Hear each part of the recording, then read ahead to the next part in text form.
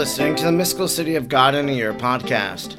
I'm Father Edward Looney, and throughout the year I'm reading and reflecting on the 4 volumes of the Mystical City of God. If you'd like to discuss today's readings, head on over to Facebook, and there you'll be able to share your own thoughts and insights into today's readings with those who are listening and following along. Let us now thank God for the life of Venerable Maria of Agreda. Almighty God, you will that all people know the saving power of Jesus' name. Throughout time you have sent missionaries to your people who proclaim the good news. We thank you for sending Sor Maria to the Humano people and planting the seeds of the gospel in their heart and in our land. She taught them the good news and prepared them for baptism. We look to her example in holy life and wish to be taught by her today. Sor Maria, teach us how to pray and meditate. Teach us how to imitate the virtues of Our Lady. Teach us the mysteries of our faith. Almighty God, stir aflame in our hearts the same missionary fervor of Sor Maria, so we may be as emboldened as she was to proclaim the gospel of our Lord Jesus Christ, who lives and reigns with you in the unity of the Holy Spirit, God, forever and ever. Amen. Today is day number 260. We are reading from Volume 3, Book 6, Chapter 22, paragraphs 678 to 685. 678. When the great Queen of the Angels, Most Holy Mary, perceived that the Jews, in their perfidy and obstinate envy, vied in dishonoring him and blaspheming him as the most wicked of men, and in desiring to blot out his name from the land of the living, as Jeremiah had prophesied, Jeremiah 11:19. She was inflamed with a new zeal for the honor of her Son and true God. Prostrate before the person of the crucified and adoring him, she besought the Eternal Father to see to the honor of his only begotten, and manifest it by such evident signs that the perfidy of the Jews might be confounded, and their malice frustrated of its intent. Having presented this petition to the Father, she, with the zeal and authority of the Queen of the universe, addressed all the irrational creatures and said, "Insensible creatures, created by the hand of the Almighty, do you manifest your compassion, which in deadly foolishness is denied to him by men capable of reason? Ye heavens, thou sun, moon, and ye stars and planets, stop in your course and suspend your activity in regard to mortals. Ye elements, change your condition. Earth, lose thy stability. Let your rocks and cliffs be rent. Ye sepulchres and monuments of the dead, open and send forth your contents for the confusion of the living. Thou mystical and figurative veil of the temple, divide into 2 parts, and by thy separation threaten the unbelievers with chastisement. Give witness to the truth and to the glory of their Creator and Redeemer, which they are trying to obscure." 679. In virtue of this prayer and of the commands of Mary, the Mother of the Crucified, the omnipotence of God had provided for all that was to happen to the death of his only begotten. The Lord enlightened and moved the hearts of many by the bystanders at the time of these happenings on earth, and even before that time, in order that they might confess Jesus crucified as holy, just, and as the true Son of God. This happened, for instance, with the centurion and many others mentioned in the Gospels, who went away from Calvary, striking their breasts in sorrow. Among them were not only those who previously had heard and believed his doctrine, but also a great number of such as had never seen him or witnessed his miracles. For the same reason, Pilate was also inspired not to change the title of the cross, which they had placed over the head of the Savior in Hebrew, Greek, and Latin. For when the Jews protested and asked him not to write Jesus of Nazareth, King of the Jews, but "This one says he is the King of the Jews," Pilate answered, "What is written, and I do not wish it to be changed." All the inanimate creatures, by divine will, obeyed the command of Most Holy Mary. From the noon hour until 3 o'clock in the afternoon, which was called the 9th hour, when the Lord expired, they exhibited the great disturbance and changes mentioned in the Gospels. The sun hid its light, and the planets showed great alterations. The earth quaked, many mountains were rent, rocks shook one against the other, the graves opened and sent forth some of the dead alive. The changes in the elements and in the whole universe were so notable and extraordinary that they were evident on the whole earth. All the Jews of Jerusalem were dismayed and astonished, although their outrageous perfidy and malice made them unworthy of the truth and hindered them from accepting what all the insensible creatures preached to them. 680. The soldiers who had crucified Jesus our Savior according to a custom permitting the executioners to take possession of the property of those whom they executed, now proceeded to divide the garments of the innocent lamb. The cloak, or outside mantle, which by divine disposition they had brought to Mount Calvary, and which was the one Christ had laid aside at the washing of the feet, they divided among themselves, cutting it into 4 parts. John 19:23. But the seamless tunic, by a mysterious decree of providence, they did not divide, but they drew lots and assigned it entirely to the one who drew the lot for it, thus fulfilling the prophecy in the 21st Psalm. The mysterious signification of the undivided tunic is variously explained by the saints and doctors. One of these explanations being that, though the Jews lacerated and tore with wounds the sacred humanity of Christ our Lord, yet they could not touch or injure the divinity which was enclosed in the sacred humanity. And whoever should draw the lot of justification by partaking of his divinity should thenceforward possess and enjoy it entirely. 681. As the wood of the cross was the throne of his majesty and the chair of doctrine of life, and as he was now raised upon it, confirming his doctrine by his example, Christ now uttered those words of highest charity and perfection: Father, forgive them, for they know not what they do. Luke 23:34. This principle of charity and fraternal love the divine teacher had appropriated to himself and proclaimed by his own lips. John 15:12, Matthew 15:44. He now confirmed and executed it upon the cross, not only pardoning and loving his enemies, but excusing those under the plea of ignorance, whose malice had reached the highest point possible to men in persecuting, blaspheming, and crucifying their God and Redeemer. Such was the difference between the behavior of ungrateful men, favored with so great enlightenment, instruction, and blessing, and the behavior of Jews in his most burning charity, while suffering the crown of thorns, the nails, and the cross, and unheard-of blasphemy at the hands of men. O incomprehensible love! O ineffable sweetness! O patience inconceivable to man, admirable to the angels, and fearful to the devils! One of the 2 thieves, called Dismas, became aware of some of the mysteries. Being assisted at the same time by the prayers and intercession of Most Holy Mary, he was interiorly enlightened concerning his rescuer and master by the first word of the cross. Moved by true sorrow and contrition for his sins, he moved to his compassion and said, Neither dost thou fear God, seeing that thou art under the same condemnation. And we indeed justly, for we receive the due reward of our deeds, but this man hath done no evil. And thereupon speaking to Jesus, he said, Lord, remember me when thou shalt come into thy kingdom. Luke 23:40. 682. In this happiest of thieves, in the centurion, and in the others who confessed Jesus Christ on the cross, began to appear the results of the redemption. But one most favored with this Dismas, who merited to bear the second word of the Savior of the cross, Amen, I say to thee, this day thou shalt be with me in paradise. O fortunate thief, who of all others heard those words, so much desired by all saints and the just of the earth. Such a word the ancient patriarchs and prophets did not hear.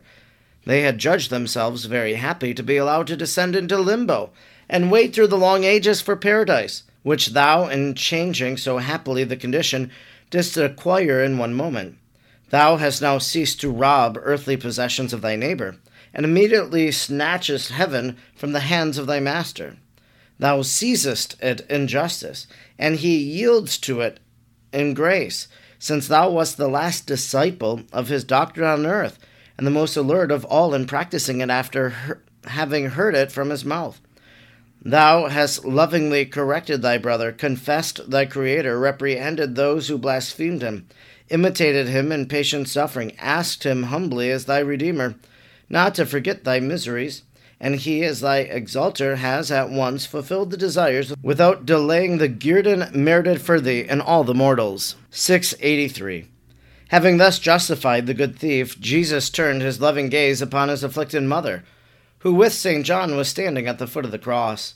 Speaking to both, he first addressed his mother, saying, Woman, behold thy son, and then to the apostle, Behold thy mother. John 19:26. The Lord called her woman and not mother, because this name of mother had in it something of sweetness and consolation, the very pronouncing of which would have been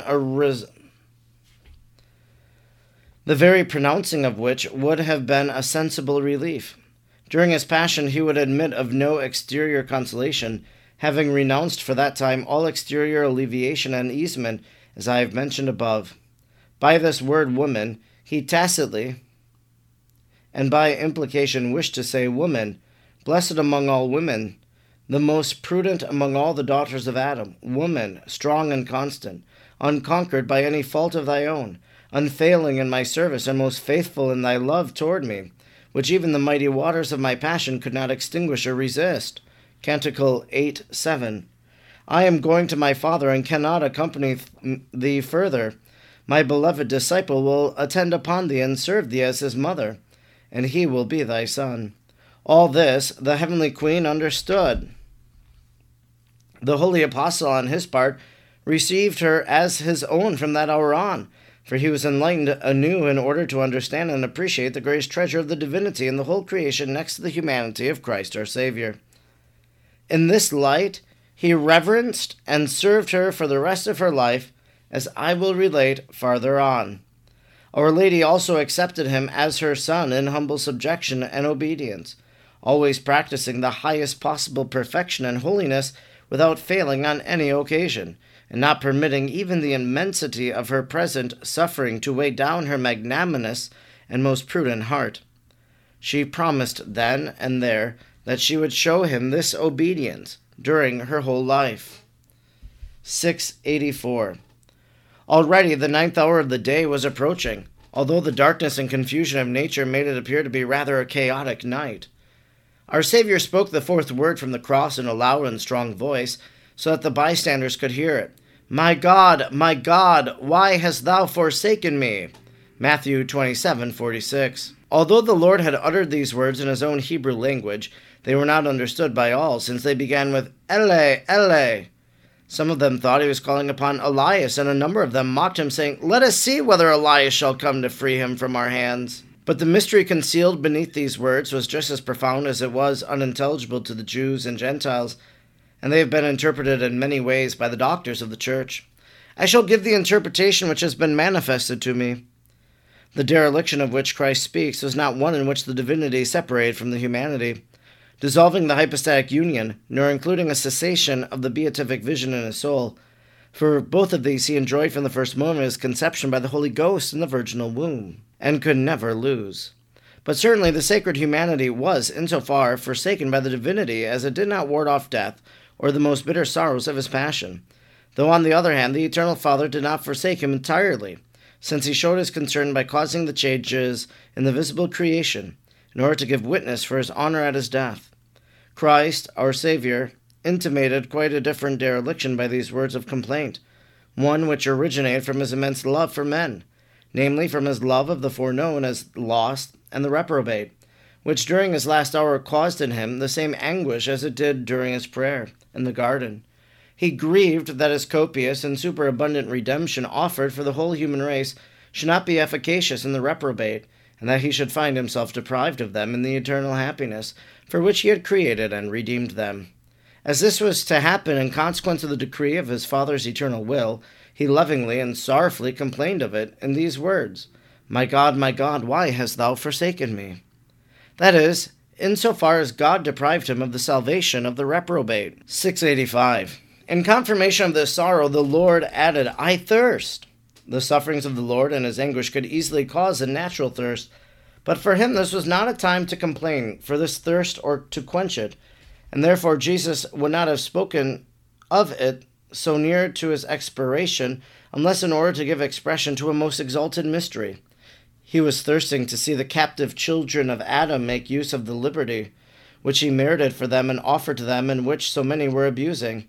He was athirst with the anxious desire that all should correspond with him in the faith and love due to him, that they profit by his merits and sufferings, accept his friendship and grace now acquired for them, and that they should not lose the eternal happiness which he was to leave as an inheritance to those that wish to merit and accept it. This was the thirst of our Savior and Master, and the most blessed Mary alone understood it perfectly, and began with ardent affection and charity to invite and interiorly to call upon all the poor, the afflicted, the humble, the despised, and downtrodden, to approach their Savior, and thus quench at least in part his thirst, which they could not quench entirely. But the perfidious Jews and the executioners, evidencing their unhappy hard-heartedness, fastened a sponge soaked in gall and vinegar to a reed and mockingly raised it to his mouth, in order that he might drink of it. Thus was fulfilled the prophecy of David. In my thirst they gave me vinegar to drink. Our most patient Savior tasted of it, partaking of this drink in mysterious submission to the condemnation of the reprobate. But at the instance of his blessed mother, he immediately desisted, because the Mother of Grace was to be the portal and mediatrix of those who are to profit of the passion and the redemption of mankind. This concludes our reading today for day number 260. We've been reading from Volume 3, Book 6, Chapter 22, paragraphs 678 to 685. The day of the crucifixion was a dark day. It's dark by the very elements of nature, as we heard in our reading today. The earth quaked, mountains were rent, rocks shook against the other. The changes in the elements in the whole universe were so notable.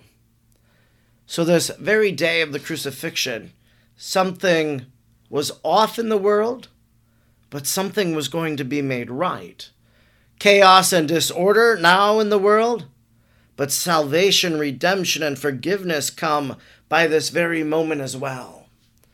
So you need to have this moment of chaos so that then the peace and power of Christ might come and enter in, so that hearts might be converted, so that Christ may be revealed to all.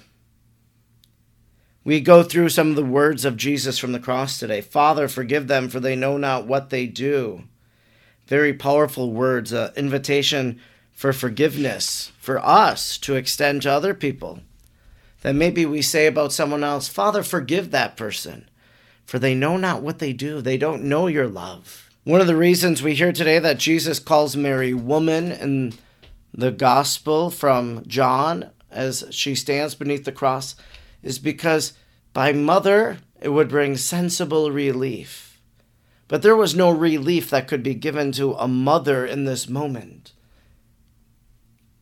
And so he calls her woman, hearkening us back, yes, to the wedding feast at Cana, taking us even back further to the beginning and creation of the world, when woman was brought forth from the side of man. And now woman standing beneath the tree of life is there and present. That phrase of Jesus, I thirst, maybe you think of Mother Teresa or Saint Teresa of Calcutta and the words that she reflected on as she considered those words, I thirst, and what Christ thirsts for. Maria of Agreda gives us a beautiful line of what Jesus thirsted for. He was thirsting to see the captive children of Adam make use of liberty. He was athirst with the anxious desire that all should correspond with him in the faith and love due to him. This was the thirst of our Savior and Master, and also of the Blessed Mother. So Christ thirsts, and he thirsts especially for our salvation, for the salvation of our souls. As we think about the words of Jesus that we heard today, maybe we consider each one of them. Who do I need to forgive? Have I allowed Mary to be my mother? How is Christ thirsting for me? I'm Father Edward Looney, and throughout the year I'm reading and reflecting on the 4 volumes of the Mystical City of God. I'm grateful you joined me today, and I hope you'll join me again tomorrow. Until then, may God bless you, and Mary pray for you.